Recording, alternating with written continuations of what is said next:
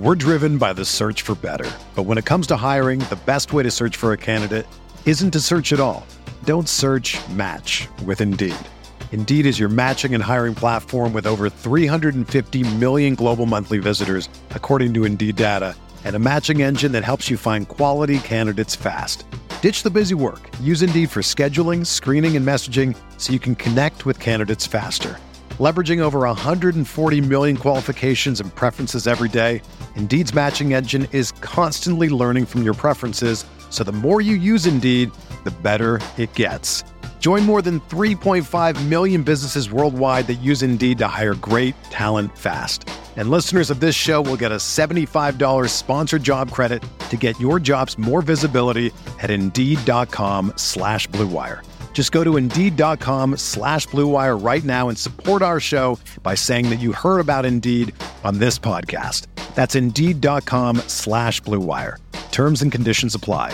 Need to hire? You need Indeed. This podcast episode is brought to you by Coors Light. These days, everything is go, go, go. It's nonstop hustle all the time. Work, friends, family, expect you to be on 24/7. Well, sometimes you just need to reach for a Coors Light because it's made to chill.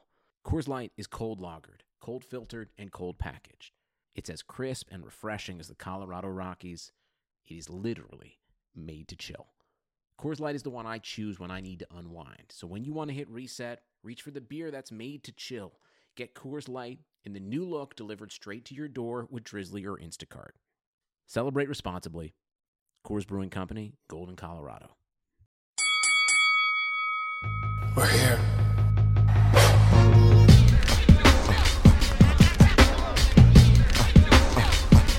I wish I could give this feeling. I wish I could give this feeling. On the corner. What up, everybody, and welcome to another episode of the Corner Podcast. This week's episode of the Corner is brought to you by Casper Mattresses. Casper is an online retailer of premium mattresses for a fraction of the cost. You know, me and Andreas are always covering events, we're always writing articles, but when we do have time to sleep, we lay our head down on a nice, pillowy soft, premium mattress from Casper Mattresses. Casper is revolutionizing the mattress industry by cutting the cost of dealing with resellers and going straight to you. No showrooms, no middleman. Everyone's seen those creepy guys trying to follow you around the department store. None of that anymore. You get your hands on a nice premium mattress by going straight to Casper Mattresses. Yeah, man. I mean, I got to get my rest. So Casper Mattresses is the goods. I'm telling you right now. So listen, you can get $50 off of any mattress purchase by visiting Casper.com/The Corner and entering the promo code The Corner. That's one word, The Corner. That's Casper.com/The Corner, promo code THECORNER. Terms and conditions apply. What up, everybody? Welcome to another week of the Corner Podcast. Kel Dansby here. The old man Andres is sick, but he's in the building. He wouldn't miss this last show of the year. And we're joined by fellow Reverse Rat Pack member AJ Springer. AJ is in the house too. Flew out to Vegas, so we had to get him on the show. We're kind of all scattered everywhere now, but whenever someone's in town, it's dope to have him on. AJ, thanks for joining us, my man. Thanks for having me. And Dre, are you alive still? Kinda. That's all right. I'm just surviving. Dre's been hit with a bout of the plague, so he's just coming. Man, don't have these people out here making rumors that I'm on AIDS or some shit. So, there's straight up, I have food poisoning 2 days before Christmas, and I've been down for the count through Christmas, and I'm just eating for the first time in like almost 72 hours. The question is, did brunch betray you? Nah, man, it was a steak sandwich from Capriati's. I know what it was. Like I know the culprit, and I had a steak sandwich. I was cleaning up the house, wrapping Christmas presents. I woke up the next morning, and I was donezo. Oh, Capriati's. Yeah, that's all bad. By the way, like at the news station, we've reported several of those. When I was at 13, Capriati's was always on Dirty Dining. For real? Yeah, wow. Yeah. Word. Oh, there's man. there's four. Yeah, there's 4 locations that are like habitual line steppers. Ooh. Wait, are they at the Red Rock? I don't remember the Red Rock. There's one kind of by your crib by Boca Park. That's always on there.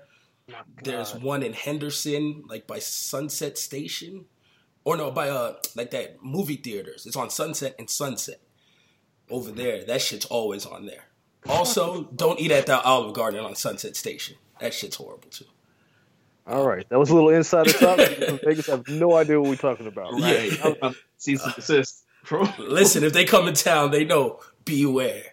But we wanted to kick the show off talking about Twitter.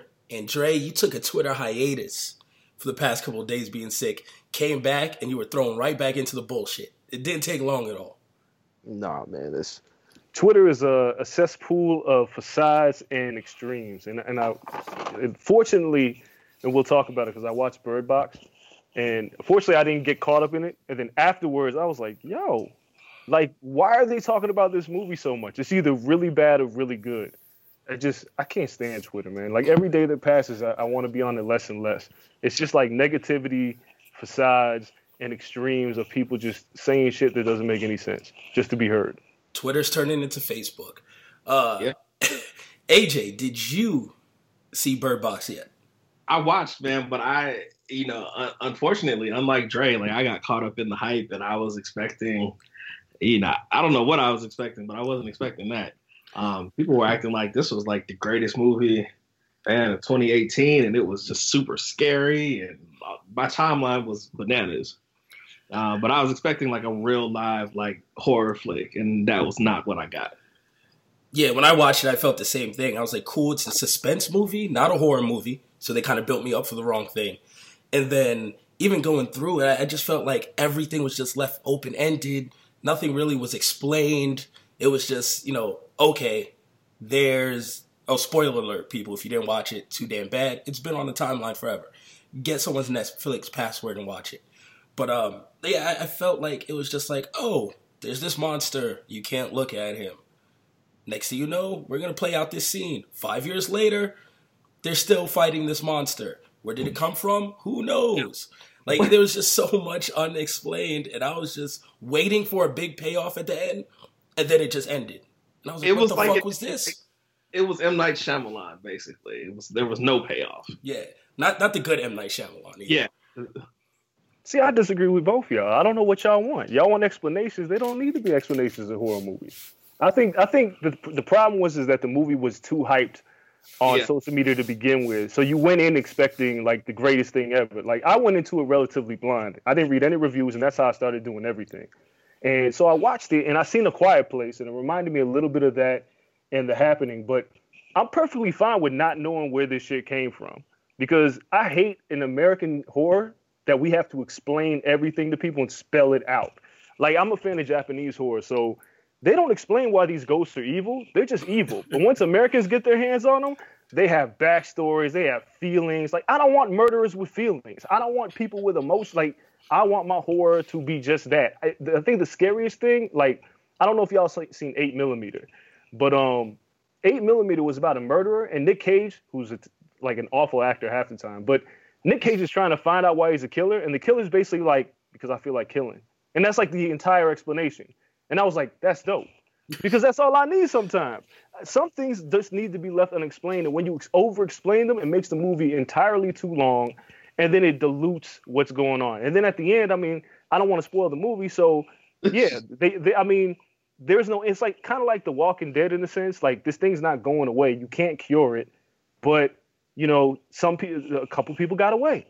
I'm cool with that. The movie was fine. It wasn't like the cinematic experience, and it wasn't trash, because I saw the backlash after. I saw all these people talking about how trash it was. It wasn't trash. It just wasn't great. It was a good movie. It was what it was. I don't agree. Like, it wasn't a horrible movie by any sense. But No. I left it feeling unfulfilled. But you're not a horror movie guy. I'm not. So I perfectly expect you to be like, I'm fine. Like, that's what it was. But that's cool. But I just think the bigger issue here is how social media tends to hype things up, gets our expectations way up, and the only place we can go is down. And when expectations. I realized, but you know what? When I turned it on and saw that it was 2 hours instead of the usual horror movie 90 minutes, I was kind of like, I don't know about this. Yeah, it's what social media does, and I just can't. And we can move on to the next thing that I'm not even turned off about the film, but I'm turned off about the conversation. It's the Us trailer. Yeah. Come on, people. Why do we got to dissect everything? A full breakdown of a 90-second trailer. Like, here's my question. What do you want? Like, do you really want to figure out this movie 3 months before it comes out? I think they do. And then if you do, what do you get? Because I guarantee you in 3 days, I forgot all your tweets already. They get a cookie for learning exactly what the subplot in the twist is. And guess what? They're all going to be wrong. But nobody learned anything because Jordan Peele literally said this movie is about us being our own worst enemy. Yeah, it's not about race. It's not. I just wanted to cast black people. You know what? I like that. That was a refreshing take by him. He was like, no, every movie with black people in it doesn't have to be about race. Sometimes it's cool to just cast black people. It's like if I cast a full cast of white people, you're not going to just immediately jump to the plight of the white person. Like, it's just, you know what? The family happens to be black. Outside of that, it's a normal ass horror film. Yeah, they're identifiably black too, which was dope though, without being like super over the top. No, they're a real black family. Like you see a dad who went to HBCU. You know, a mom, like they're not poor. They're just probably getting some money. Old dude got a boat in the trailer. They're moving on up. Dude. Yeah, you know, they're trying to be better in life. They're just a normal ass black family. And that's what I love about that. But outside of that, I didn't need to dissect it more. People are going into like the meaning of the mask and the boy's mouth being burned shut. It's just way too much. I saw a thread of 25 tweets. Yeah, people were doing the most quintessential black moment in the trailer where mom is like, go put your shoes on. Yep. Because you can't leave the house without the damn shoes on. If something's going popping, you got to put your shoes on. But yeah, I guess that was my issue. Like that was the day I was sick. So I saw the trailer had released. I saw Jordan Peele's tweet, and I watched the trailer, and then I was like, oh, let me just go on Twitter real quick, and I immediately just closed it. I was like, what the fuck?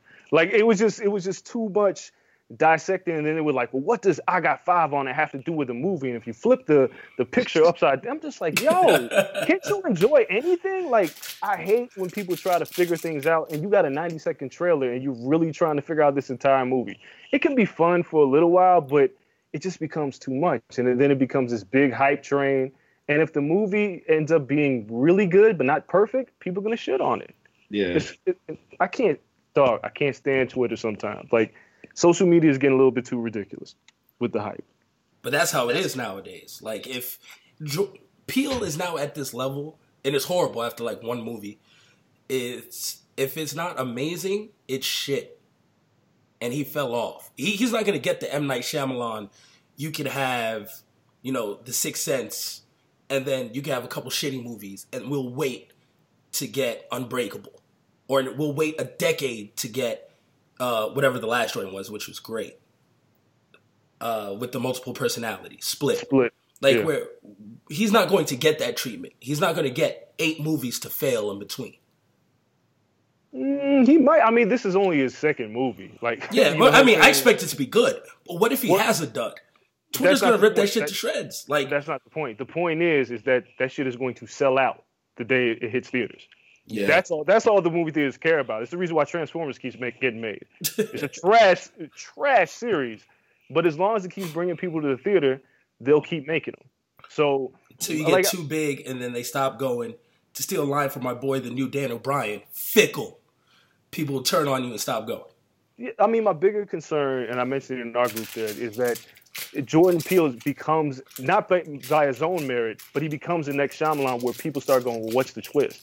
And you wait the entire movie for a twist, and if there is no twist, you're pissed off. Like me, I hate when movies are marketed with a twist. Because then it's like, well, what the fuck am I watching it for? Because all I'm doing is waiting for the end of the movie to see what the twist was. And that's what Shyamalan became. Shyamalan became one big twist. All of his movies, you're like, all right, cool, what's the twist? Every movie. Like Peele, he could make a movie, but every movie doesn't have to market a twist, nor does it have to have a twist. A good movie could just be a good movie.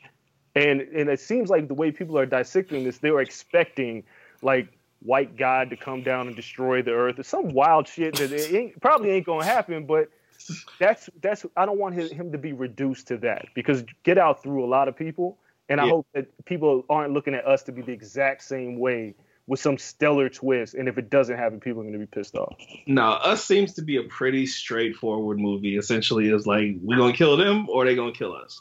And that's going to be the movie. I feel okay with that. Like, that's the basis of some of the best horror movies, right? That is horror, essentially. Yeah, I'm scared. I got to get them before they get me. Some movies don't need more than that. Sometimes that's okay. That's taken over Twitter. I've completely blocked out those people on Twitter because people are still talking about that. The other thing that happened earlier in the week before both of those took over the timeline, Dre, you must have just gotten sick, I think, was this Chris Rock thing. Where Chris Rock... Okay, all right. Can we first start with how this clip is like 6 years old? Right. Why do we keep doing this? Why do we keep doing this? Who dug this up? This is the bait of your existence. It's so like the clip isn't something that just happened. Like it was 6 years ago and it just got found today. The clip existed. It was widespread 6 years ago, and now people are pissed off. You should have been pissed off back then. I didn't like it back then. Right. But now to watch people just blow up over it's like come on. Y'all talk about it. I can't. I mean, it's from 2011, HBO clip. Louis C.K., who now we know a lot more about, and right. Ricky Gervais. So maybe now it's more of a thing because we know about Louis C.K. We've gone through all these different movements, and for better or worse, social media activism took a huge turn. I think last year we talked about it on our year-end episode, and it just carried through this year. But now people have to apologize for everything. The other day I saw LeBron have to apologize for rapping Jewish money or some stupid shit. It was like a 21 Savage song. And he said, I'm trying to get this Jewish money. And people took offense. He had to apologize. It was like, I was just listening to Ron Brown talking about A-Rap money. Like a couple years ago. Like, how far back do you have to go and apologize? Is Eddie Murphy now not allowed to do anything again in his career? Because those stand-ups were just ridiculously homophobic. Well, not until he gets, if somebody gives him the job to host the Oscars, he will get booted because of Delirious to Raw. But we all know Delirious to Raw. Same do thing we? here. But do we? That's the question. Because shit, a lot of people to an entire whole new audience. Exactly. Just like the Loonies have just been introduced to an audience because of the Us trailer. People will be like, well, what's wrong, Delirious? And be aghast when they see this comedy. That's ridiculous. I mean, there was quite a few people who had no clue what I Got Five on It was. Or who sung it. I think Billboard did a whole article. Yeah, who are the Loonies? That was wild. I was like, what? Did you not grow up with this song? How do you just not hear this around the way? A lot of kids didn't. And I had to come to terms with that. Keith Murphy used to work for Vibe, posted it on my Twitter. He was like, think about it. There are just a lot of people who just, they don't even know who the Loonies are. Because honestly, even though I owned Operation Stack-O and the Yuck Mouth solo albums and shit like that, I Got Five on It and the remix were like really all they had. Yeah. It's a big hit. So kids, young people under 20 definitely don't have the clue. They may have heard the song, but they're like, who the Loonies? They don't even know who, like, don't ask them who Club Nouveau is. But the whole point is, I mean, I guess you have to introduce them to a new audience. So to go back into the conversation about this whole Chris Rock thing, things do get dug up and people get offended today like things happen today when they happened 6, 7, 8, 10, 20, 30 years ago. And that's kind of weird to me. But that being said, Chris Rock allowing Louis C.K. to say it is in front of him is wild. Yeah, do that shit off camera. I mean, if that's your play, because I know a lot of black folks that allow white people to do that in front of them, and I tell them like, just don't do that shit around me, but do that shit off camera. I'm not cool with it at all. Yeah, I just took it as Louis C.K. was a shock jock kind of comedian, you know.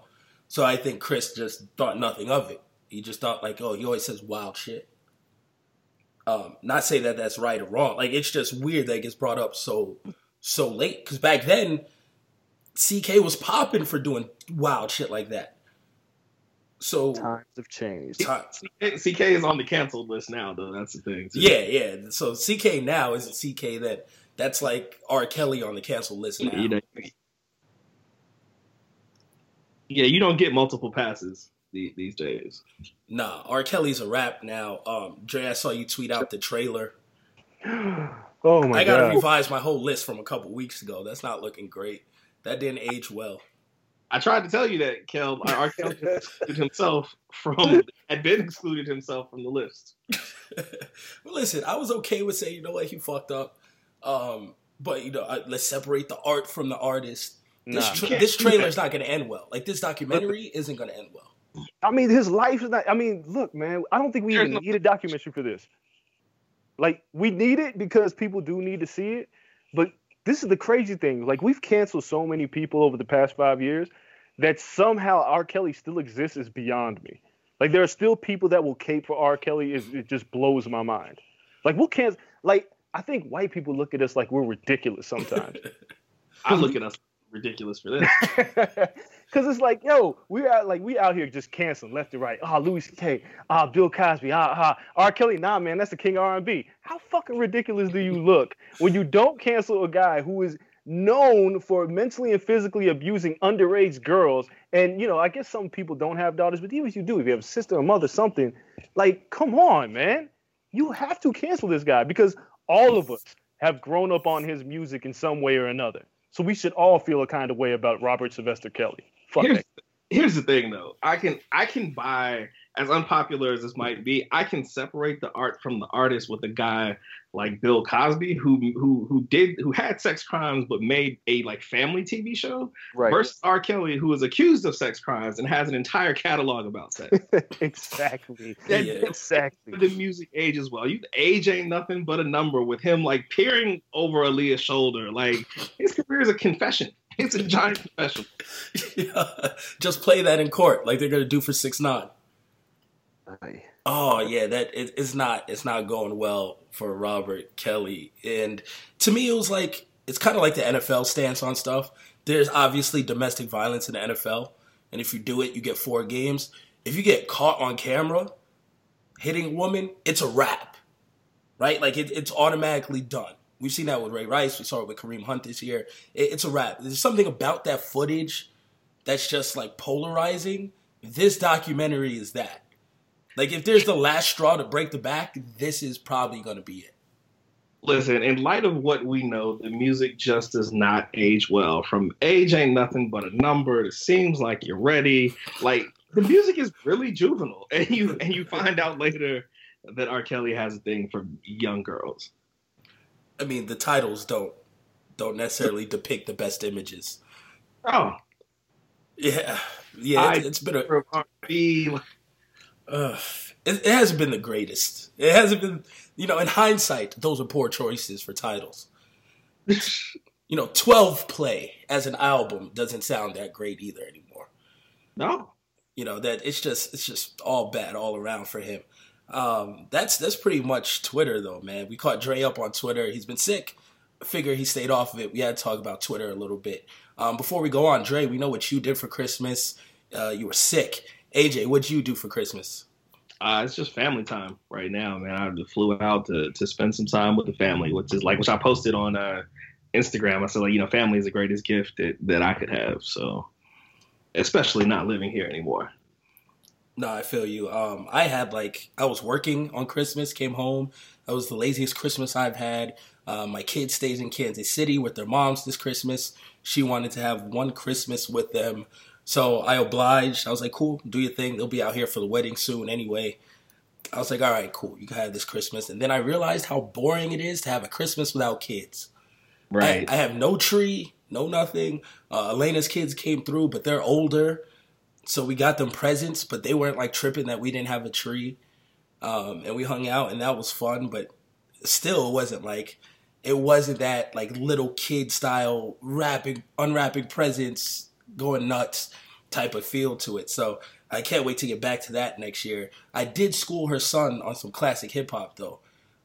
When he told me that Juicy J stole Kodak Black's flow, I had to record scratch this whole shit and throw on like an hour 3 6 Mafia for him. That's a sign that we're getting older. Yo, I felt washed, so old. Yeah, that sucks. Dre, there's a whole different generation, Dre. That's why you can't stop writing about hip-hop. Clearly. This generation needs old heads. So that was my Christmas. The biggest thing, though, gift giving. AJ, you might be out of this conversation. Dre, Probably. what did you get the wife for Christmas? It's always crazy. What do you get your significant other for Christmas that you don't get her every other day of the year? See, I'm not like you. You buy your fiance shoes like every week, which is wild. But It's a horrible habit.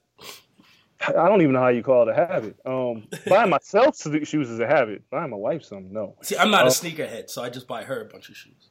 Yeah. So for me, I mean, you know, I went bought her some polo and Lacoste and stuff because she goes to law school. So I wanted her to be fitted for law school. Got her some kicks and a new diamond necklace and golf lessons and some other shit. But I always like take care of my wife. I take care of everybody but myself because I take care of myself like 364 days out the year. So when on that 365th day, I just spoil the hell out of everybody else. You got her like the I'm going to law school starter kit. Yeah, Right. yeah. Pretty much. I spent like way too much money. Put it like that. Between her and my daughter, oh my God, I spent way too much money. I love that you said this like 3 weeks ago when you were Amazon shopping and shit. You've been saying the same thing since Black Friday and just kept spending money. It just doesn't stop because I feel like I'm gonna be done on Black Friday, and then I'll be like, oh, look at that. Oh, look at that. And then my wife wanted golf lessons, or I saw this Peppa. Like my daughter's obsessed with Peppa Pig now, so I bought her a Peppa Pig house, and it's got like all the stupid pigs in them, and it makes noises. And like she opened that, and then we started like, well, first she opened a $6 stroller that my pops got her. It's $6 just to carry her little babies. Yo, and she was just like, that's it. It's like she took off with the stroller, pushed all the gifts aside, and left. I was like, yo, come back. So she didn't realize it was more gifts. So then she opened up Peppa Pig and just lost all of her shit. And it was like, I was laying on the couch sick and I watched it, but it was like the most special thing, like watching her lose it to stuff. Because like me growing up, my Christmases after I turned like 8 were just filled with disappointment. Because that's horrible. Yeah. But before that, it was like there were a few good Christmases that I remembered. It's like I always want the kids to have dope Christmases, and I recorded it so she'll get to watch it. So if one day she's like, "Daddy, you didn't," I'm like, "Bullshit! Watch this video," and she'll see that she got all this shit. I hate Peppa Pig as a cartoon, by the way. Of all the kids' cartoons, I hate that probably the most. It's dumb. Yeah, those kids are lawless. AJ, no gifts for a significant other. Did you buy Mom Duke something or anything? Nah, we're not a big gift giving family anymore. This is more about kind of the experience and the quality time and like just coming together and fellowship and stuff. So, the gift essentially with us is kind of the presents over presents. I like that. I like that wave. I haven't even gotten gifts yet the way we do it every year, because when you have 5 kids, you got to be smart about things around Christmas, let alone planning a wedding. So every year we take all our money, buy gifts from Black Friday all the way through Christmas Eve, because I'm a late shopper, I'm a procrastinator. We spend all that money on the kids, and then the Friday after, we go out and buy each other gifts with our like check after that. So I have to buy a gift tomorrow. Today's Thursday when we're recording this, so tomorrow I have to go out and buy Elena a gift. I'm trying to figure out exactly what to get her, because everything just seems wedding related. She doesn't like want anything else. Like everything's just being poured into wedding planning. But one thing I do have to get her is a pair of Constructs. I'm gonna go to the Timberland store and buy a pair of Tims, so we can have matching Tims, and I could post like the ultimate New York, like, yo, yeah, I love you, ma, dead ass picture on Instagram. That's my goal. That's exactly what I'm doing tomorrow. So I got one gift planned out already, and she'll lose it when she sees the Tim. She's been excited about these. Well, damn. Tim's in a bottom grill. That's our goal for 2019. We keep it simple. I can't wait to see these photos. You'll see it. She's gonna be running around the house like a maniac. She's gonna lose her shit. I'm gonna record it. I'll post it online. She's been so hype off of getting a pair of Tims. She has no idea that it's coming. So yeah, that's gonna be dope. That's pretty much Christmas for me, though. What ruined my damn Christmas, outside of gifts, is the UFC and one John Bones Jones.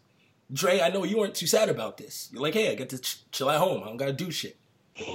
Well, yeah, but no, because this whole thing is trash. And I guess this starts our combat sports talk. And there's a lot of people that were like, well, it's not about John. It's about the money. Look, let's be honest here. Like, John Jones has never been like a really big pay-per-view draw, like unless he's in a grudge match, whether it's Rashad Evans or Daniel Cormier. Aside from that, he's never been like this massive draw. It's like fictional. It's like the shit is made up.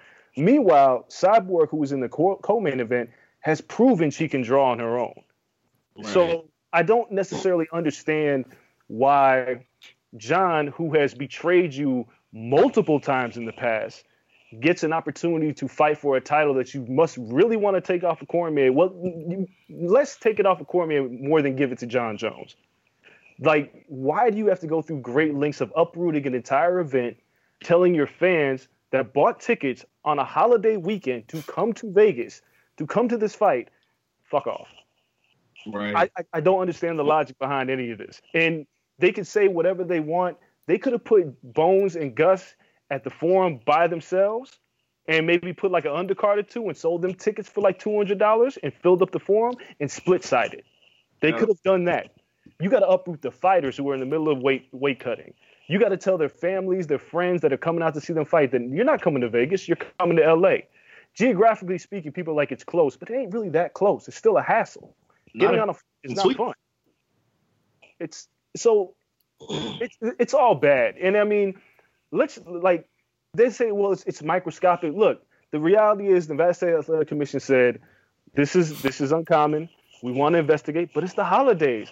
We can't get a private investigator, like a special investigations team together to figure this out. So we can't license John. The UFC could have very well said, we've been through this shit before. We've lost worse fights in main events.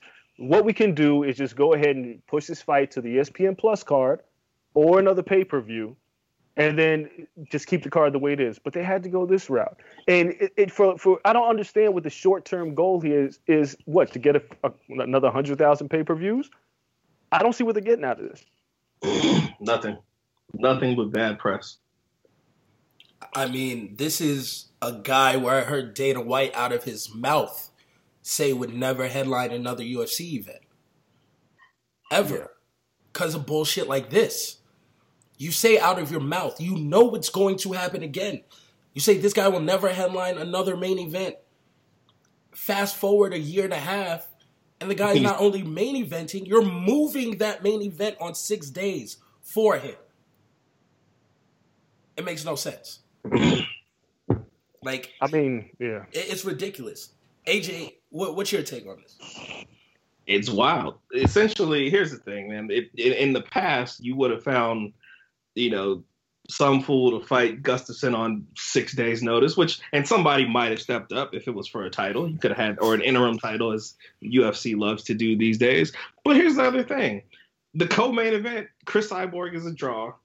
Amanda Nunes destroyed Ronda Rousey on her, final fight, so that's marketable right there. You had a marketable co-main event, that would have sold. So now you have a situation where people who are flying as far away as Sweden, it might have been bummed to not see Gustafsson on the card, but now are about to see 100% of zero because they can't get to California. Yeah, and people say it's close, like Dre mentioned. It may be close enough in proximity. It is not close monetarily at all. If you go pricing Vegas, even in the holiday season, compared to pricing LA, completely different. It triples the budget you need, at least, going there. And the fighters get taxed up to 13%. So money-wise, it's nowhere near close. And that's something the UFC really didn't take into account, and that shitty video they put out on Embedded didn't do them any favors. No, not at all. And Dana's just too concerned with the well-being of John Jones, when John Jones doesn't give a damn about the well-being of John Jones. No, not at all. But it just kind of tells you what the UFC cares about. And then, like I posted today, which that's the reason why I texted with it, is I couldn't believe it got so much traction. MMA Junkie reported that Dana White said that Kamaru Usman is fighting for a title with or without Tyron Woodley. So you mean to tell me that the welterweight champion who dusted off your golden child recently, fought 4 times in a calendar year, but doesn't kowtow to what you want, is going to get stripped, possibly, because he's been threatening Tyron Woodley of getting stripped for like numerous pay-per-views. You're telling me that that's a possibility, yet you're going to keep Jon Jones, who's a notorious and a habitual line stepper, that he gets to fight for a title? There's a double standard here. And then again, people will say, well, John's a draw. Prove it. I haven't seen this yet. I'm not going to guarantee that Woodley versus Covington is going to do major pay-per-view numbers, but I think it'll do enough. And this is no fault of Woodley's. Like, you guys, the Woodley-Till fight, the UFC pretty much promoted Darren Till and not Tyron Woodley. And Tyron Woodley went out there and annihilated Darren Till. And he still doesn't get credit. Like, I don't understand this logic.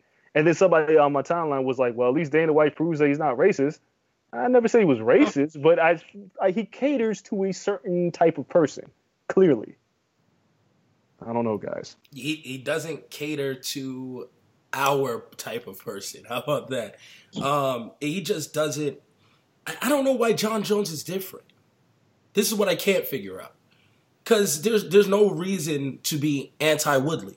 He does show up and fight. He gets injured every now and then, but guess what? Even when he gets injured, he's on UFC on Fox or FS1, helping you promote other fights. He's one of your best analysts. He's a great ambassador for the sport. There's no reason to dislike him. Why are they in such a rush to strip Cormier? He does the exact same. I don't understand it. Why Jon, for some reason, is treated better than those guys. Are they too good? Like, you have to kind of give your badass kid more attention because they're always fucking up and you ignore your straight A student because they're expected to do that? Like, that's the UFC's mentality. Because they seem to favor the Conor McGregors, the Colby Covington after the attitude change, where he went full MAGA, and then now Jon Jones. And again, I don't know if it's necessarily catering to Jon Jones, the person, more than the idea of Jon Jones possibly fighting Cormier again or fighting Brock Lesnar and being the light heavyweight champion. I think they enjoy this idea more than they like the reality of the situation. Jon Jones has cheated. Jon Jones has cost you a pay-per-view because he wouldn't fight fucking Chael Sonnen on short notice. Jon Jones has done things to the detriment of the UFC, but he's such a good fighter. And that's one thing none of us can deny. The man can fight. E. Spencer Kite for Sporting News wrote a piece that Jon Jones is essentially the Barry Bonds of MMA. Like, even without the steroids, Barry Bonds was an MVP. Barry Bonds was a Gold Glover. Barry Bonds was an all-star. But then once everything got in the system, it ruined his career. Except Barry Bonds, didn't wreck a Bentley with hookers in his car. That's something completely different. But the idea of Jon Jones being such a great champion has basically clouded the UFC's vision. And I don't even know, and I won't put all of the blame on Dana White. I put a lot of the blame on WME as well, because I feel like they're the ones that also said he's got to fight in this card, and it's okay to move it. I don't think the Fertittas would have been like, let's move the card. They would have been like, fuck that. We're going to keep it in Vegas because it's our home. Yeah. We don't want to treat those people wrong. So I blame WME just as much for this. It's a mess. It's a mess, and I think if you look at the UFC's mentions on Twitter and anything that they post, they're getting torn up about this. And I know they have to be thinking this is a bad decision at some point. I don't think they do. Dana White just tweeted out, sold out 10,000 seats in 4 hours. The entire venue will be sold out. The tickets are $300. The ringside tickets are $300. More importantly, what did I say earlier about Twitter? It's a cesspool of facades. You think Dana White really believes that? No. Exactly. But here's the other thing about Jon, too. Jon's heyday reign, even though he's still a young guy, was a very long time ago. If you look at the people that he beat, Shogun Rua, retired or on the way out, Ryan Bader, Bellator, Rampage Jackson, Bellator, Machida, Bellator. Nobody's even around from the Jon Jones run through the ranks. True. Yeah, I mean, I guess the knockout of Cormier is amazing, right? But even failing a test after that, it kind of put a damper on it. And that's for all purposes a no contest. I'll remember him kicking him in the head and knocking his ass out. But it's a non-contest for all purposes. Yeah, like I don't know. Like John, there's a lot of the shimmer gone from John. He's only 31, 32. He has plenty of time. Cormier's champion at 39, 40. But what can he do from here on out? Is he clean? That's the first thing. What if he fails the post-fight test? With the same amount in his system? What are you going to say? That now he can always just have this amount in his system? Yeah, that's what the UFC will say. Sure he can. Because, like, USADA's a joke. Let's just keep it real. Like, all this drug testing stuff is joke. Because Tom Lawler had something similar happen to him, and we never saw him again. Hey, Tom's fighting in the bars now. Yeah, like, he's pro wrestling. Tom Lawler's a pro wrestler. He's fighting Shamrock. Yeah, he's wrestling Shamrock in a bar. In a straight up bar. But it was the same thing. Like, it's double standards. The shit is a joke. I mean, look, they are moving back weigh-ins tomorrow to cater to, like, everything can be shaped and shifted however the UFC really wants it. Like, whatever it is. There's nothing that's set in stone. Everything's in pencil. So it's like this type of situation. Like, from now on, it's like, damn, do I even buy tickets to a fight? Because they might move the shit. Like, this is unprecedented for fans to say, I can't even trust the UFC to keep the fight in the building that they said it's going to promote it in. Forget the card itself. I don't even, like, the meme of John Travolta in Pulp Fiction, like, looking around. That's how people showed up in Vegas this week. Like, where's the fight? It's in L.A. You can't trust the UFC to keep the fight in the same city? Look, man, we all love MMA. We really, like, all of us really do, just the concept of MMA. But the UFC has done itself a terrible disservice in 2018. Between this, Greg Hardy, the Trump documentary, which makes absolutely no sense, putting Greg Hardy on the same card as Rachel Ostovich, like, what the fuck is UFC doing? Don't forget the McGregor-Khabib brawl after the fight, where people were getting slept. Yeah, right. We had a fighter throw a dolly through a bus window, injuring fighters getting off the car, and he gets rewarded with a record payday and a title fight and gets murdered in the fight. This is the UFC. And then said people are jumping in and out of the octagon to fight in the crowd. Come on, man. They talk about boxing as a joke? Yeah. Yes. You can't ensure the card. One, the main event you're going to spend money on and see is going to be on the card. Because you've seen people pull out due to health issues, weight cutting, failed tests, everything. So you can't even ensure that the fighter you're coming to see is going to be on the card. Like, you come to a Holloway fight earlier in the year, he pulls out, you got a ton of Hawaiians seeing who? Seeing Ortega versus, Frankie Edgar now? Like, it's, you can't ensure that, but that's MMA, right? We chalk that up to the game. But now moving the entire card, when you actually get to see the card come to fruition, you might get drop kicked by a professional fighter. Like Khabib, who's just deciding to fucking come in and try to flying knee someone. Like, you just can't ensure anything with the UFC right now. They have no stability, no leg to stand on. And sooner or later, they're alienating their base. And once the base goes, you can only have so many mega fights. Sooner or later, you got to sell consistently, right? I'm not sure if you're alienating their base, because their original base didn't consist of people like us. There were a lot of MAGA fans originally as well. So this doesn't turn us off, because their original base can afford to go from Vegas to LA, probably. Well, I'm just saying, like, if you haven't been turned off by the UFC yet, I don't know what else they can possibly do. Yeah, it seems like this. Sooner or later, there has to be a last straw. Sooner or later, it really does. Mm-mm. No, there's no such thing as there needs to be a legitimate murder in the octagon for it to be the last straw. We're getting to that point. They've done everything to turn off fans. I mean, look, like I said, a Trump documentary, shit. The Greg Hardy, for real? Right. I mean, come on. Like, the Dolly incident? All right. Oh, let's move an entire event. Okay, because people are still going to watch this pay-per-view. Yeah. I think he's just fucking with us just to see how much he can go. Like, at this point, it has to be trolling. They just keep getting worse and worse. It's just lawless, man. It's when you have this much money as an organization and you're trying to appease your audience and you're moving to ESPN, because clearly nothing is that bad when you're going to ESPN. So If you're going to ESPN, it's like, whatever. They just go out with it 2018 with a bang. Fuck everybody. They've got competition coming, though. That's the thing. Bellator is always in there. One is coming to the American market. So Ryzen's paying Floyd Mayweather. Well, I mean, you can't see it, but regardless, people out there spending money. So, yeah, they need to sharpen up. There's other promotions out there, and it's what I always said is what happened with the WWE is always a perfect example. Like, sooner or later, they're going to look over their shoulder, and they're going to see a WCW coming, and they're not going to know what to do.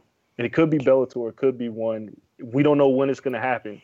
Lightning happens in a bottle for a lot of these companies. NWO was lightning in a bottle. Like, Bellator could catch lightning in a bottle. Like, Aaron Pico could go crazy and just start murdering everybody and become a huge star. And they can find a few others as well. Things could happen. And the UFC is doing everything to open the door wider to allow another company to come in and be legit competition. So we'll see. I don't know if it happens in 2019, but I know more and more fans are just getting disgusted with how the UFC are handling business. Doesn't mean they're leaving. They just don't like it. Listen, One's events, and you know, full disclosure, like I've worked for them before, but One Championship from top to bottom has really good events, from the hype that the announcers put on it to the commentator guys. They've got guys that made their mark in the UFC. Your Brandon Veras, they've got Demetrius Johnson now, so they've got some names that they can push, and the fights are really good. Yeah, I mean, we're going to get to see Sage Northcutt. We're going to get to see Eddie Alvarez. Plus, they're fighters that are already there. I love their entrances. Yeah. It's like Pride. It's like the Pride era. Yeah, it feels like a spectacle. So, I mean, Dana White is maneuvering himself out of being the Vince McMahon of MMA, where your company's so big no one can touch you. Maybe every now and then the WCW threaten you just buy him the hell out, to now becoming Top Rank. Or one of these boxing promotions where, you know what, you're still really good, but you're about to pull even with people. Like, there's going to be a PBC to steal half the fighters. And people are going to look at you and be like, you guys are damn near even. There's going to be a golden boy. So he's in danger of falling into that ranks, into more of a boxing-style promotion where, you know what, Bellator isn't second rate. Everyone's on the same damn page. And you better have the next big star to keep us with you. I mean, Bellator has got, you know, Viacom backing. They could easily one day go from Spike TV or whatever they're on. Are they still on Spike? They could go from Spike to CBS or some other, you know, highly populated Viacom property. And then it's game time for real. Yeah, so Dana needs to watch out. That's been our wild ass week in a nutshell. Now, since it's the last episode of the year, we always give our year-end awards. It is time to start those off. Man, and for some reason, I decided to start off with music, and I'm drawing a blank in most of these categories, but I wrote a couple things down. Let's start off with Best Album of 2018. And it could be hip-hop, R&B, etc. I didn't limit it. I'll give my best album the more I sat down and thought about it. I'll have to go Travis Scott, Astroworld, my best album of the year. Okay, Kel. I mean, I have wild replay value with that. I really enjoyed that album. Don't laugh at me. The guy's on the tour everywhere right now. Like, I'm not the only one that enjoyed it. I'm sorry, man. It's a good album. No, it's good. I'm not gonna lie. Boldface laughed at me. Like, I chose an album. Like, I chose Lil Pump. Cool. Look, I didn't choose Lil Pump. It's cool. It is all right. It's not what I expected from you, but it's okay. It's not Devin Kill. It's not a goddamn kill moment. It's just not what I expected.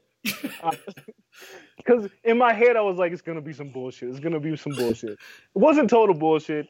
It just wasn't what I was expecting. Astroworld was a good album. It's not my album. Anthony, what's yours? The only album I've had on replay, there have been two. This was a toss-up. I almost went with Royce the 5'9", but the one album I've had on replay since it dropped was the Her album. The Her album is really good. That album is really good. Mine is a three-way tie, and I just kind of posted this on Twitter because I've been always going back a tie and forth with you. Always. It is. Well, no, it's not. That's a lie. Every year we've done this, you've tied in some way, form, or fashion. Last year was Kendrick. It was damn. Okay, it wasn't even close. Excuse me. Yes, except when Kendrick breaks the tie. You are correct. Continue. And then, a couple years ago was something else, so it wasn't a tie. It was Kendrick again a couple years ago. To Pimp a Butterfly. Nah, because that wasn't. They weren't back-to-back years. Nice try. No, that was our first year. This is our fourth year doing this. Yeah. So what was the second year then? Second year was a tie with something because Kendrick didn't drop. You're just making shit up now. Anyway, I'm gonna go back and listen. because I've struggled with this because it's between Royce, Fonte, No News is Good News, and Saba's Care For Me. I've talked about Care For Me since it came out, I think, back in March. And I think that's my favorite album. I have to go back and listen to Book of Ryan and No News is Good News again, but I just listened to Saba's album this morning. Care For Me is it's my favorite album this year. I'm gonna stick with Care For Me. It's a phenomenally sequenced album at that. And if you haven't listened to it, you guys should. It's great. It's a great album. But I'm not mad at the Her pick because Her's album is really good. The album is really dope, and Royce is and will always be one of my favorite rappers. Book of Ryan gave me what I really wanted, that introspective look at Royce. So yeah, no, I can't disagree with that. Wait. I'm not gonna let you go with this Astroworld shit.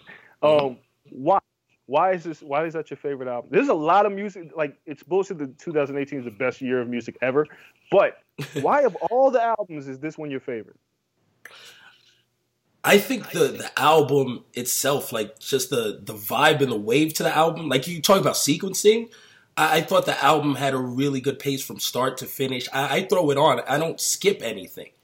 I can go through and even to a point where it's not like, yo, I want to listen to the Drake track today. Or I'll listen to it all the way through. Royce's album, I'll go in and I'll say, okay, I feel like listening to this today.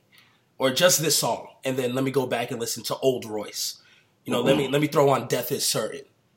The Fonte album, you go back and be like, oh, this reminds me of this album by them.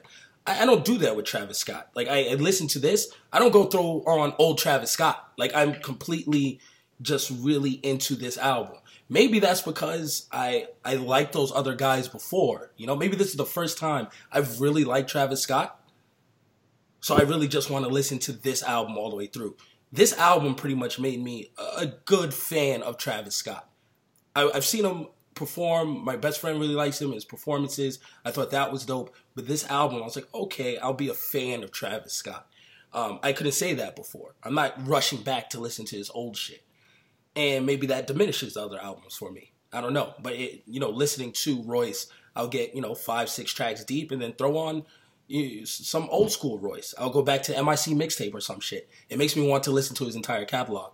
This album I was just very, very in tune with.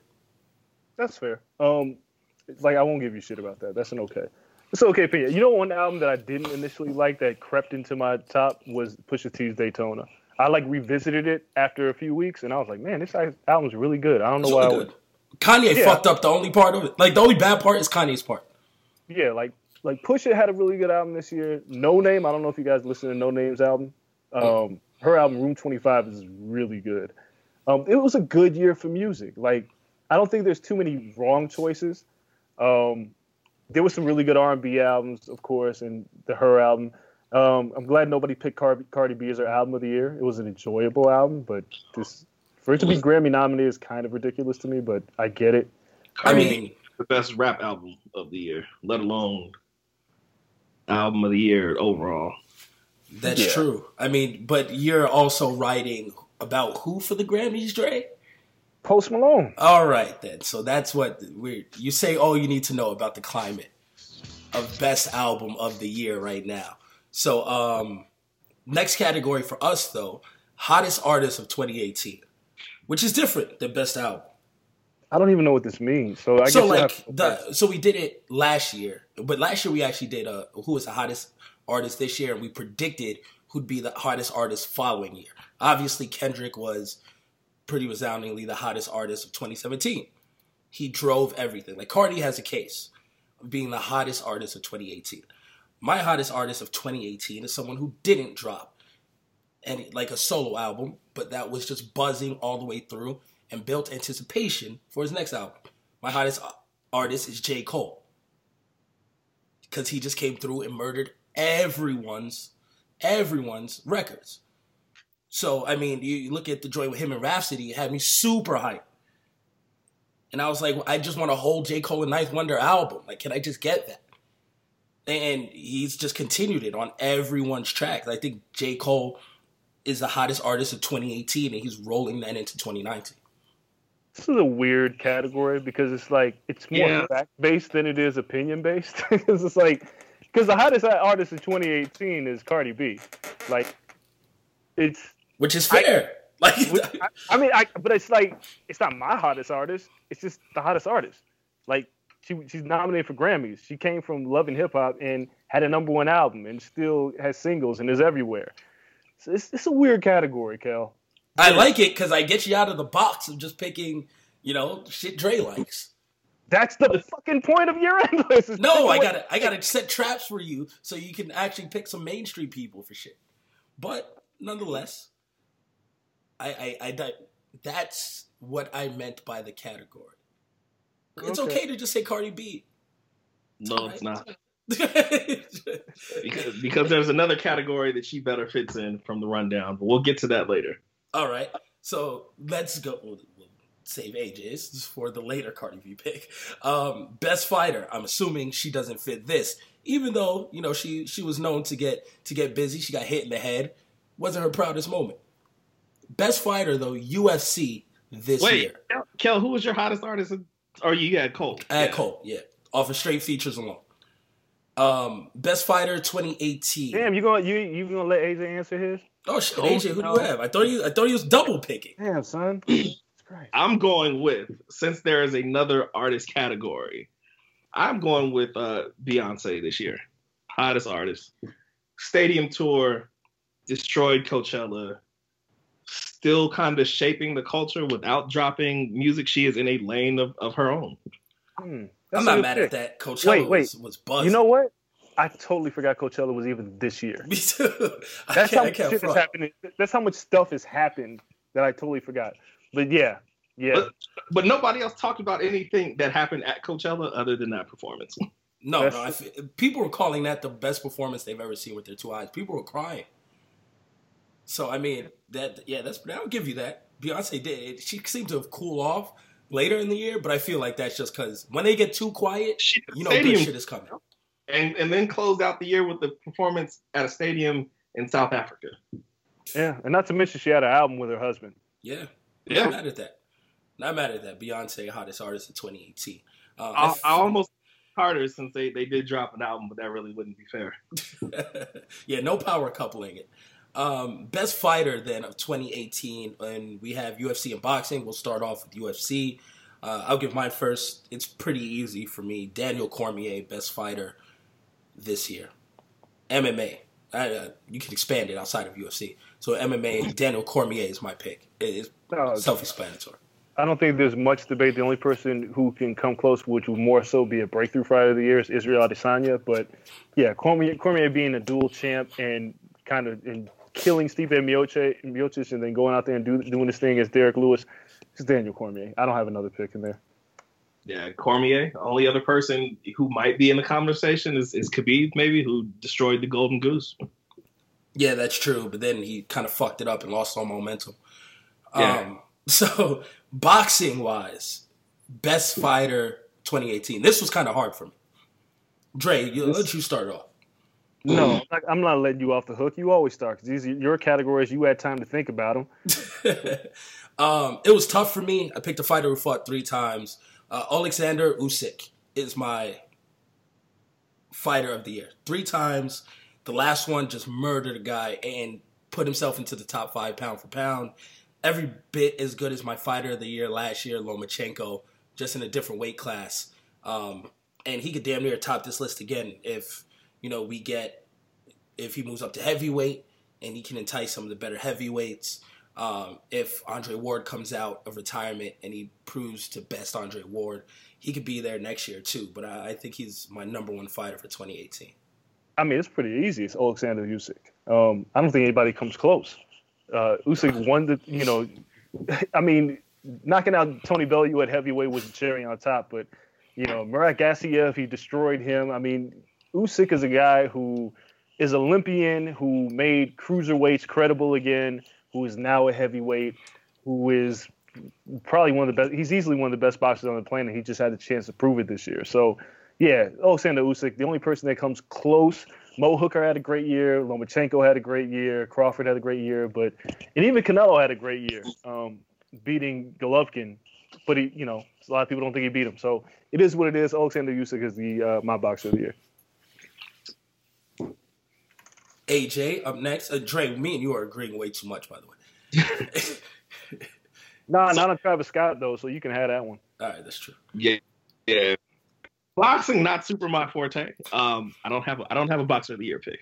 Okay. Canelo was almost my boxer of the year pick, but then my two eyes saw that his ass didn't beat Golovkin the first time, so whatever.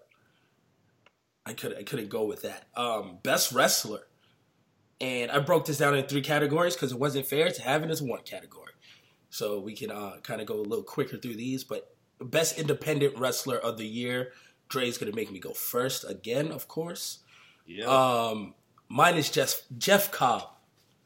Jeff Cobb, my independent wrestler of the year. Just barnstorming through promotions, collecting titles. We saw him last year, and he was in Bola with Ricochet, and ended up losing that one to Ricochet when he, became a double winner of Bola. And then from there on, he was just on fire.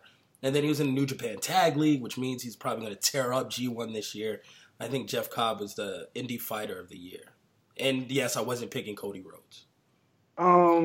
Does Kenny Omega not count in this category? He does. I think he had so he was my pick last year, but I thought his 28 was a little cooler than 20. But he had the greatest match I've probably ever seen. We'll get to that.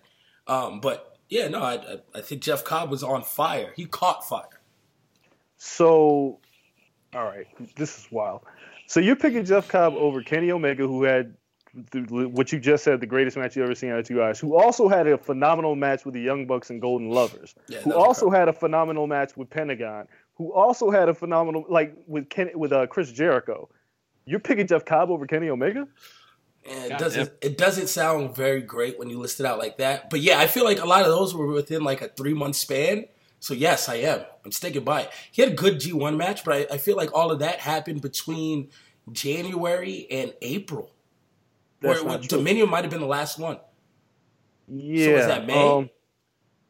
No. I mean, we're going from January to October. Like, we're talking about a string of matches that went through the summer. Like, I think Kenny Omega's been... And look, you can even argue that Kenny Omega's not your wrestler of the year. I just can't see how you pick Jeff Cobb even over Will Ospreay. I think Jeff Cobb had a better year than Ospreay. I think Ospreay set up this next year to have an incredible year. You're nuts. Ospreay's 2018 was ridiculous. And now he's about to compete against Kota Ibushi for the never openweight title at Wrestle Kingdom? Yeah. I think his 2019 is through the roof. All right. I think I like Jeff Cobb more this past year than Ospreay. Okay. So what's your favorite Jeff Cobb match? Over the past year, I'd say my favorite Jeff Cobb match was this latest ROH one. What is the black dude's name? I forgot the black dude's name. You don't even remember who he wrestled. I forgot the black dude's name. That's not fair. It is fair. You picked him. No, I remember Jeff Cobb in the match. I just need the black dude's name. Shane Taylor, Jonathan Gresham. John Gresham. Thank you. John Gresham versus Jeff Cobb. And Hangman Page with Jeff Cobb, which just happened a while ago. I thought that was a really good match when he won that one. He also fought Punishment Martinez this year with a really good match. So I think Jeff Cobb had a couple good matches this year. So I'll leave you alone after this. So we had Kenny Omega versus Kazuchika Okada. We had the Young Bucks versus the Golden Lovers. Mm-hmm. We had Kenny Omega versus Tomohiro Ishii on day 14 of G1. That was fire. I can't be mad at that. Kenny Omega versus Kota. Maybe I just got burnt out on Omega when I was making the list. Like, I completely overskipped, and I knew all the matches. We'll see as we get deeper into this list how many Kenny Omega matches I actually chose for shit. But I mean, I feel like, I might be like all other wrestling fans. I'm not, burying Kenny Omega like some people do on Twitter and saying like, oh, he's overrated this year. He had a horrible year. No, that's not the truth at all. But maybe I just had like Omega fatigue. He's just been so good that I was like, oh, let me pick someone else. But no, when you come down to it, we'll leave Kenny Omega alone. He had a better year than Gargano and Ciampa? Jeff Cobb? Yeah, I mean, Ciampa was really... Ciampa a better year than Gargano. Ciampa and Gargano, to me, it just... The story ran its course. Wait. But Gargano wrestled Cien Almas at the beginning in a classic That was a good I ass was match. I was there for that. We talk about that in a little bit. And your best match from Jeff Cobb was against a black guy, you don't remember his name, and you're picking him over the black guy, I didn't remember his name. I remember Jeff Cobb's performance. Come on, man. Like, Johnny Gargano against Almas is already in the pantheon of one of the greatest NXT, if not the greatest NXT takeover match of all time. No, I give you that. That was great. No, I thought Jeff Cobb was just on fire this year. I did. I liked all of his matches. I didn't think he had necessarily a bad match all year. And I think Gargano sometimes, yes, like I got tired of the feud.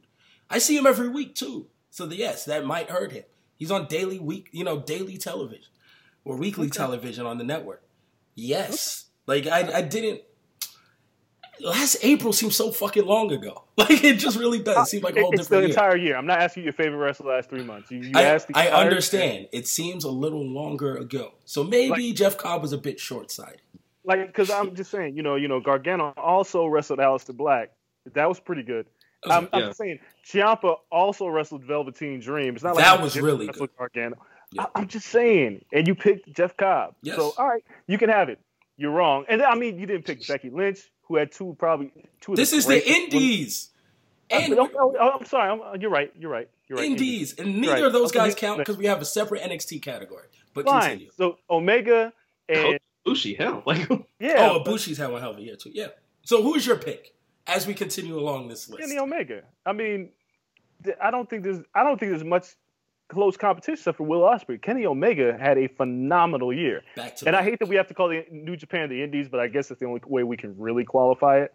But yeah, Kenny Omega, he's like the wrestler of the year. Like I know people are trying to say Kenny Omega had a down year, but if I go from averaging 39 points to 35 and I'm still leading the league in points per game, I'm still the player of the year. So fuck it. Kenny Omega.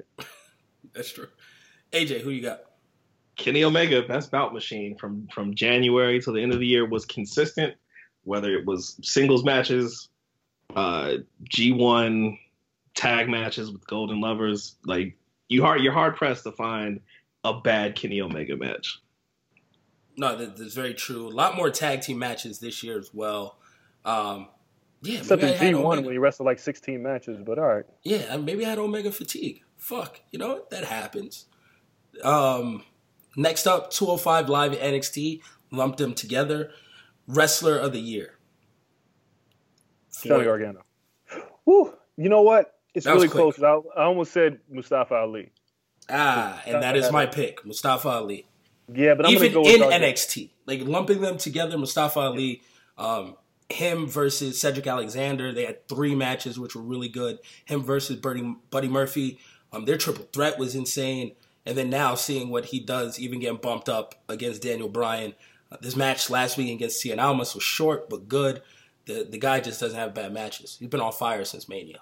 You're right, and I'm not even mad at that pick because I'm picking Gargano because I just the Cien Almas match and the way he's closed the year and the momentum that he's kept up. I'm picking Gargano. I know the few people are saying they're tired of it, but I enjoyed the feud with Ciampa. However, you're not wrong about Mustafa Ali. Mustafa Ali just kind of after the Cruiserweight Classic, I was just like, all right, he's just a guy. He's not just a guy. This guy's really fucking good. Yep. AJ, who you got? Oh, this was tough. Man, I thought you had a lot of people with really good years. Velveteen Dream had a good year. Aleister Black had a really good year. Gargano almost had good years. My pick is Tommaso Ciampa, who was hot even coming off of an injury, went the classic, jobber, no music, and still got a ton of heat. And has carried the title extremely well. I'll give you that. They just booed him. Like, his entrance music was boos. That's the best shit ever. Yeah, you can't beat that. Main roster, wrestler of the year, Becky Lynch. It's not even close. Yeah, and it's weird because Becky Lynch was almost invisible for the first half of the year. Yeah, but she made up for it. Like, she in a whirlwind. But it also tells you how down the rest of the roster is. Because the rest of the roster had a whole year of people in like the main event picture and close. And just the men on the main roster of WWE just haven't really done much of anything. They've just been really up and down. Even AJ Styles, who we all think is arguably one of the best wrestlers on the planet, he just didn't have a lot of great feuds. Which is crazy because his two major feuds were Knock and Samoa Joe. It's absolutely bananas. But here we are. So yeah, Becky Lynch turned the corner, became a god after getting busted open by Nia Jax. I hope they find a way to resolve all that. But yeah, it's Becky Lynch. Becky Lynch, easy. All right, clean sweep for Becky. We're going now, flipping the script. Best fight of the year, UFC. I'm coming through, and again, I feel like there might have been a fight I missed like earlier in the year. But one that sticks out in my mind, I had to go with it. Korean Zombie versus Yair Rodriguez. My UFC fight of the year. I don't think there's much competition there. I feel like I was forgetting something, but I was like, yo, it doesn't stick in my mind like this fight does. Nah, look. I'll tell you the other fights that are in this running, because I've been doing our year-end list for Sporting News. Dustin Poirier versus Justin Gaethje, which was excellent. Robert Whittaker versus Yoel Romero, when they damn near killed each other in I think it was the third round. Michael Johnson, Darren Elkins, where Elkins came back. Dustin Poirier and Elie Alvarez. Jeremy Stevens and Doogie Choi, and DJ and Cejudo.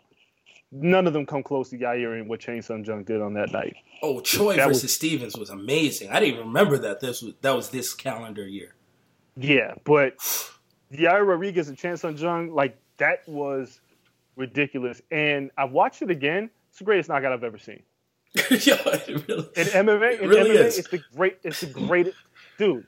It's a move that nobody's ever seen happen. Knock somebody out with 1 second left in a fight they are losing. It's the greatest knockout I've ever seen in MMA history. With a blind elbow. AJ, what you got? Same, man. Rodriguez and Jung. I've seen, the 1 second knockout. I've seen a 5 second left knockout a long time ago. But those like last minute kind of buzzer beater knockouts, like you can't, after an already great fight, like you can't beat that. Yeah. Boxing wise, it's kind of weird for me to go through. Also, again, it's recent. It just stuck out in my mind. Wilder versus Fury. I like the ebb and flows. I like that, Fury, we damn near thought Fury was out of there and he rose from the dead like the Undertaker. And then the draw was like perfect for me. We get to see it again. So that's my boxing match of the year. Not mine. Not even close, actually. I went back and watched the fight. Wasn't that good. It was a great finish, but the fight wasn't all that exciting. It was a lot of tension, but it wasn't all that great. My fight of the year is Jarrett Hurd versus Araceli Lara. I was ringside for that fight. It was a fight that first of all, it's Araceli Lara, who never has an exciting fight, but had a barn burner with Jarrett Hurd. And Hurd scored that 12th round knockdown that ended up sealing him the victory. That's my fight of the year. The other fight that came close was, what was it? A lot of people didn't see it. Gassiev versus Dorticos in the World Boxing Super Series, which was ridiculous. And the Caicedo and Zapavinga fight had a crazy round as well. But Hurd versus Lara is my fight of the year. I think I was next to you for that fight. Hurd versus Lara? That's when I was sitting next to Dan Rafael and he got splashed with blood. And we got a kick out of that shit because he got bloody. Yeah, you're bugging. AJ, we will politely skip over this unless you have a boxing match. No, I really enjoyed Wilder Fury. See, I thought so too, but in the moment, maybe I get, once again, watching shit in the moment and with Twitter and everything else usually builds stuff for me as well. Yeah. I mean, and it's fair because at ringside I was losing my mind over that shit, but I watched it again and I was like, I was like reviewing fights of the year and I was like, I think I was just caught in the moment at that fight, but it was a hell of a moment. It was one of the most spectacular moments that we've seen in heavyweight boxing in recent memory. But so it's fair to have that fight. It's not my pick. Yeah, and that's heavyweight boxing in a nutshell. Like that's what makes it so great is that tension. Yeah, is that in the moment feel. So definitely what I got from that. Best match of the year. We'll go through same thing. 3 main categories like we had before. Best indie match of the year. I don't even think this shit is close. Okada Omega 4 at Dominion. Yeah, I think I don't think any of us got to explain this. No, it's the best match I've ever seen with my 2 eyes. People that have been, this is again the reason why I hate Twitter. People have been like saying, I saw people say that Ali and Murphy was a better match than this. I've seen people say some wild shit. Because that's a good ass match. No, it is, but it's not better than this. And it's like, I think people get caught in the moment of not wanting to like something. Like, why don't you want to like something? Why do you want to be, just on the other side of history? Why do you want to just sit there and say, nah, it wasn't that good? You're lying. The match was good. You just deprogrammed yourself to hate it for whatever reason. That is the match of the year. It's probably the match of the decade. It could be the match of the century. That match was excellent. Listen, getting to see that live was like, it's one thing to avoid the spoilers and watch later, like quite another thing. Like, I got up at 4 or 5 o'clock or whatever it was on the East Coast and watched that joint live, and it was amazing. Yeah, that shit was nuts. So that's easily best match of the year in general, but we have other categories. NXT and 205 Live category, match of the year. Oh, man. I pulled a Dre, and I had 3 different ones. I'll narrow it down somehow, but my 3 were Almas versus Gargano, Ricochet versus Cole. I really liked their one-on-one match. And then I had the 205 Live triple threat for the title, Alexander, Murphy, and Ali. But I'm going to go with Almas versus Gargano over the other 2. Yeah, I'm going to agree with that. I watched that match again because there were so many points in that match where you're like, I think Gargano's going to win this shit. Mm-hmm. Like, yeah. I love matches where the story doesn't really matter because it doesn't tip your hat on who's winning. And both guys were just really hot, and it just turned out to be an excellent match. And the fact that Almas won clean as the heel made it even better. Yeah, AJ? No arguments for me there. Almas Gargano was my pick of the year. I actually rode out to Philly to watch that one and to see that one in person. Like, all the false finishes. By the time that got done, it felt like people in the crowd felt like they had been in the match. I believe it. WWE main roster, match of the year. This one was fairly easy for me to pick. Yeah, this is easy for me. Yeah, Becky Lynch versus Charlotte Flair, last woman standing. My match of the year. Yeah. There's not much else, Trey.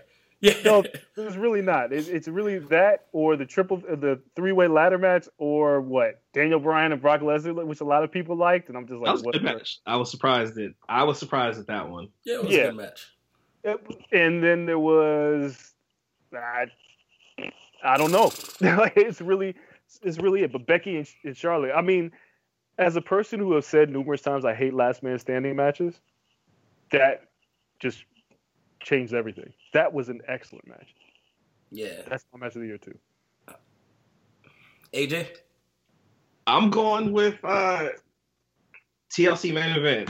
Asuka, Becky Lynch, Charlotte Flair. Okay. See, those to me might be the best 2 matches of the year. Yeah. High spots, level of violence, not something that we typically see with the women. Like, a lot of just craziness, nice setups going into Mania season, kept everybody looking really strong as well. Like, there were really, really no losers in that match. Yeah, and they almost killed Charlotte several times. Yeah, she almost killed herself several times. I mean, that moonsault might have to go. Somebody has to catch her. Like, no one's big enough. She's moonsaulting into a sea of 5'3" women. I'm just saying, if you're the agent for the match, sooner or later somebody's gonna say, "Look, you're either gonna catch her or Charlotte. You can't do that shit. One or two things has to happen." Yeah. Because her knees are gonna explode. Like, if anybody remembers, like Gallagher when we used to hit the watermelons with the mallet and shit, and they used to explode, it's gonna be her knees. Her knees can't take that. That's ridiculous. All bad. Okay, so we agree again. It's pretty easy, like, when you get to these main roster matches. Best KO of the year. And this is, I mean, my UFC one. It's the same match. Yair Rodriguez, just blind elbow. Like, I just said it was the best knockout I've ever seen. So that's my pick. Same. In boxing, and it was hard for me to remember all the boxing knockouts. Again, this year just seems like a blur. So much happened this year. I felt like the shit went by in a blink, but so much happened early in the year. So maybe I am forgetting something, but this happened very recent. I didn't even see this live. I talked to you, Dre, and you were like, yo, it was horrific. And I went back and watched it. It's when Adonis Stevenson got knocked out. by Vostik. Yeah, that shit was ugly. And now we know the aftermath of it, so it's kind of horrible. But the knockout itself, I think, serves as one of the best knockouts of the year. Yeah, so that has to go up there. I couldn't remember if Deontay Wilder knocking out Stavern was this year. No. No? He knocked out Luis Ortiz this year. Oh, okay. Yeah, no. So that's not up there for me. It was nice, but it wasn't knockout of the year. So, yeah, I'll have to go with that knockout as my number one. Well, my pick, and you'll have to probably YouTube it, is Alexander Povetkin murdering David Price in the 5th round. Oh, God. Go find it. If you haven't seen it, go YouTube it. Povetkin, David Price. And my runner-up, which is close, is Dillian White destroying Lucas Brown. 2 Brits. I remember that one. Yeah, Dillian White murdering Lucas Brown was there. And then if you're looking for a stateside guy, look at Jamal Charlo knocking out Hugo Centennial Jr. in the 2nd round. And in a fight that he was supposed to win, but he destroyed him. I think it was like a left uppercut. But yeah, Povetkin killing David Price was a knockout of the year. Ooh, I'm watching that now. He caught him on the button. Yeah, that wasn't even close. And David Price is like 6'9", so it's a long way down. Yeah, he fell in slow-mo. That's crazy. I watched it in full speed. He fell in slow-mo. AJ, anything for No, not for boxing. Yeah, that shit was kind of hard, too, like to go through and look through everything. All right, breakout star of 2018, UFC we'll go to. Breakout star of 2018 for the UFC. I'm gonna have to start this again. Israel Adesanya is my breakout star of 2018. There's really no discussion here. We all know what. Yeah, he pissed on the cage, man. Yeah, that shit is great. So Dre, AJ, are you in the same boat? Yeah, it's not even close. The only person who would have been or who would have taken it had Derek Lewis pulled off the upset of the century and beat Daniel Cormier. He'd be the hands down fighter of the year. But no, it didn't happen. I mean, the other person that could have been on this list was for Israel Adesanya is Aaron Pico. If anybody, I know you put UFC, but think MMA, MMA. I was about to say that too. Bellator has Aaron Pico, who's took that first loss, shrugged that shit off, and has been a monster. Like he mowed down 3 people. Two of them were body shots, or 3? Can't remember. But I got to watch Pico live at the last Bellator event. The kid's the truth. He's going to put the company on his back. But Adesanya, what he did to Derek Brunson was just savage. Yeah, and now we get to see him against the legend, Anderson Silva. So that's going to be quite interesting. Him his last rites. Goodbye, Anderson. Boxing, breakout star of 2018. You can go first. I will always go first. Mine is, and I know he's been around, he's been a champion. I don't care. Tyson Fury. I think the world now knows about Tyson Fury. That's not really breakout. To me, he became a household name. I think he's a mainstream name now. I think that fight put Tyson Fury, especially from what he went through, where he was, the overcoming, the story, the everything else, the drugs, the 400 pounds. He was gone, like comeback fighter of the year, breakout fighter, everything. Give him all that shit. He deserves all of it. He was the breakout star of 2018 in boxing. Now we're talking Tyson Fury's the best heavyweight on the planet. I'm not, but a lot of people are like, okay, he outclasses Wilder. Joshua doesn't hit as hard. People think he could beat Joshua. That put him number 1. Like I think he's worked himself into that realm. It's not beyond belief. I think Tyson Fury's the breakout star of 2018 in boxing. Okay, well, I tend to look at younger fighters, prospects, guys on the come up for breakthrough fighters. He's only 30. Or he's not even, right? But I'm looking like there's 3. There's Devin Haney, Teofimo Lopez, and who am I forgetting? Devin Haney, Teofimo Lopez, and Ryan Garcia. Those are the 3 young talents. I'm picking Teofimo Lopez. If anybody over Haney, yes, I'm a huge Haney fan. But okay. I like Haney too, but with Teofimo Lopez, his personality, his ability. I mean, the knockout he had on the Lomachenko undercard was on ESPN highlights. And he's about to open up 2019. Like, this kid is, and he trains out here in Vegas. He's a Vegas kid. You can go to his gym anytime. We're probably going to do a documentary on him because this kid is serious. And I think a lot of people had him on the list 2018. I think Kevin Iole did. But he's torn through 2017. He's torn through 2018. He's got the talent. He's got the goods. Yeah, Haney's a very popular pick as well. The guy, he's promoting himself. which is crazy. And he's an excellent talent. But yeah, I'm picking Teofimo Lopez. Not mad at that. 21. I mean, like you said, I really first saw him on that Loma undercard. I was like, yo, this kid's a beast. And then I read back and I was like, oh, he's been on the radar for a while. Like, a lot of people have had their eyes on him. Then I was like, okay. I remember watching, like, that Olympics because my grandmother was watching boxing in the Olympics. I despise Olympic boxing. But I watched it because she was watching it. And I remember seeing him. And I was like, okay, so it's cool to, like, follow people and be like, oh, that's where they came from. So, to me, he's better fit for the pro boxing than he was in Olympic boxing. So, no, I am excited. I got to go check out his gym. Sometime soon. We'll go to wrestling then. For AJ, we'll skip over that. Wrestling, Breakout Star 2018 for indie wrestling. Ooh. Yeah, shit. I've been pretty adamant about this. Like, people say what they want.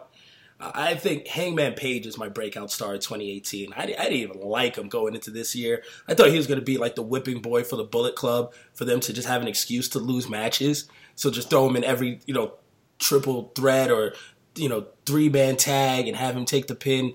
And then he came on and just tore it up in some, no DQ matches and everything else. And ending the year, in some really good matches in ROH and everything. I would have loved to see him continue in ROH and see where he could go. It seems like they're taking their talents elsewhere. But I think Hangman Page was a Breakout Star 2018. Definitely most improved, but I'll give him my Breakout Star. This is tough for me because, I agree with Hangman Page, but then when you take into consideration what a wrestler is and like all the qualities, you kind of got to put Cody on this list. Yeah, because all in boring matches aside, but I agree. I'm just saying some stuff overweighs that. When we talk about breakthrough, we're talking about a guy who was in virtual purgatory in the WWE. Yeah, asked for his release. Started his career anew, and has basically become arguably the biggest star in the indie scene in 2018. From All In to being involved, like winning the NWA title, to being the feud with Kenny Omega. Yeah, the more I think about it, it's Cody. Yep. It's Cody just because of everything he's accomplished. Now being the elite, everything else, about to start his own promotion damn near, it seems like. So, yeah, can't knock that. AJ? Yeah, had Cody not been here, it'd have been a toss-up for me between probably Jay White, Hangman Page, and probably Zack Sabre Jr. But Cody's in a class of his own right now, from ROH six-man titles with the Bucks to winning the NWA title at All In, Kenny Omega feud that stretched, over a year. What else happened? The deal with Hot Topic. How about that? Yeah, Shirt and Hot Topic, New Japan U.S. title. Funkos. I'm looking at his Funko right now. But Cody Rhodes Funko sitting above my desk. This is ridiculous what he's accomplished in 2018. No, I agree. Boring matches aside, every now and then, the guy is just business savvy. He has that acumen. It's like in his blood, and no one can deny that, right? Like, he is wrestling. And he's noticed, like, you know what? I have a lot of worth. These other people have a lot of worth. Let's go test that. WWE will always be there, right? Like, if this shit flames out and the company doesn't work, he go to WWE in 4 years and he'll be a god. It doesn't even matter. He's like, you know what? Let's roll the dice. Yeah, so what? Then he's like, okay. But if he goes back, he's going to be hot still for a second till Vince gives him no program. Like, just now like the Hardy. Yeah, like, roll the dice. Why not? Yeah. He was on a reality show. Yeah, he was. That too. So like a VH1 one, right? Yeah, he's on. Brandy was on WAG, so like he was on there by default. Yeah, so like normal ass people know Cody Rhodes now. So look at that. So I'm not mad at that pick at all. We're gonna go WWE. Oh wait, we didn't do, I guess, 205 Live and NXT. But to me, that's all the same. Like, that's my pick from earlier, Mustafa Ali. So yeah. The breakout star is the best wrestler that happened to be there. Ricochet is a close second for me, though. Can't leave Ricochet off of my list entirely for 2018. He is the champ. Yeah, I'm going with Mustafa. I don't think it's even close. It's a guy who wasn't on a lot of people's radars in 2017 and came through and just tore the doors off of everything in 2018. He was like the reason why, between him and Buddy Murphy, who I can also put on this list, because Buddy was a guy who was just a cast-off of the NXT tag team that was really a platform for Alexa Bliss. Both of those guys should have been out of here. And Buddy Murphy came to 205 and came to shit. Like, it was him and Mustafa were the reason I started watching it. Yep. Same. Cedric being champion, holding it down for a second. They did right by 205 Live. Like, I've liked it, since Mania and a little bit before, since they ditched the whole Enzo thing. And, they really handled it well. Murphy, same thing, like just doing the weight cuts every week where he has to make 205 Live, like 205 on a scale because he's so damn big. And like 1 week he'll miss it and he'll be struggling. He's like, fuck. Like, that was a cool storyline. So I've liked what they've done with most talent down there. Probably a Tommy aside. And I think they're going in a good direction. Main roster, breakout star of 2018. Damn, you going to let AJ answer? Oh, shit. I thought AJ gave that one. Go ahead. Look, man, you invite the guest to show up, and then you don't let the guest be a guest. AJ, listen. Yeah, man. I'm going NXT. I'm going NXT here. Velveteen Dream. Like, I think a lot of people are really starting to see just how good the Dream is. And you look at had different matches, essentially, with everybody. Tommaso Ciampa, EC3. Yeah, the ladder match. Oh, no. Yeah. Yeah, it's a good pick. I'm not mad at that at all. That kid's a star. Yeah, this is breakout star. Yeah, like the Hulk Hogan themed ring entrances automatically get people to pop. Yeah. The boxing gimmick, Cassius Ohno. Yeah. He did like a Biggie one in New York. Yeah, he's just on fire right now. He can do no wrong at 23 years old. So that's insane. Main roster wise, breakout star of 2018. It's also my wrestler of the year, Becky Lynch. It's pretty easy. I mean, she's reached atomic levels right now. They just can't mess it up. So far, they haven't messed it up. We'll see how the Rumble goes and if she has a rematch, if that was just like, oops, I'm just kidding.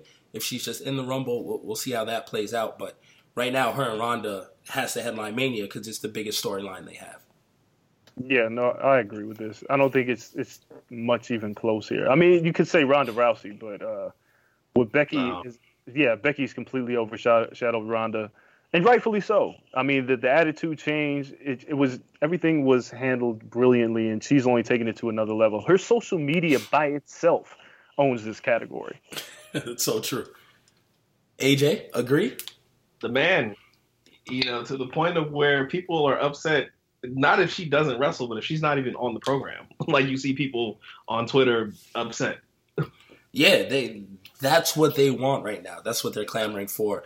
And she's the must-see attraction. When me and Dre went to SmackDown a couple weeks ago, and he told me, I was like, yeah, I'm down to see the man tonight. Like, that's why I went. And I love the new Dan O'Brien heel turn, but I'm there to see Becky Lynch and what she's going to do. So she's the draw. And I think it's cool. I think it's cool that they still don't put her on posters, that they're still kind of like disrespecting her. It adds to the gimmick. So I don't want to see a turnaround. I don't want to see her in front. Keep Charlotte in front. Keep Ronda in front. Keep her still having that little thing to chase after. And I think it's working real well. That is pretty much 2018 for us, though. It's been another year of shows. We're heading into our 4th year right now. So, we get to throw up the Horseman 4 all year. It's crazy. It's been a long time since I said To Pimp a Butterfly was not my cup of tea.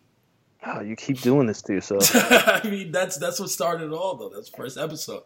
That's what, kind of got stuff popping. So it's been a long time since then.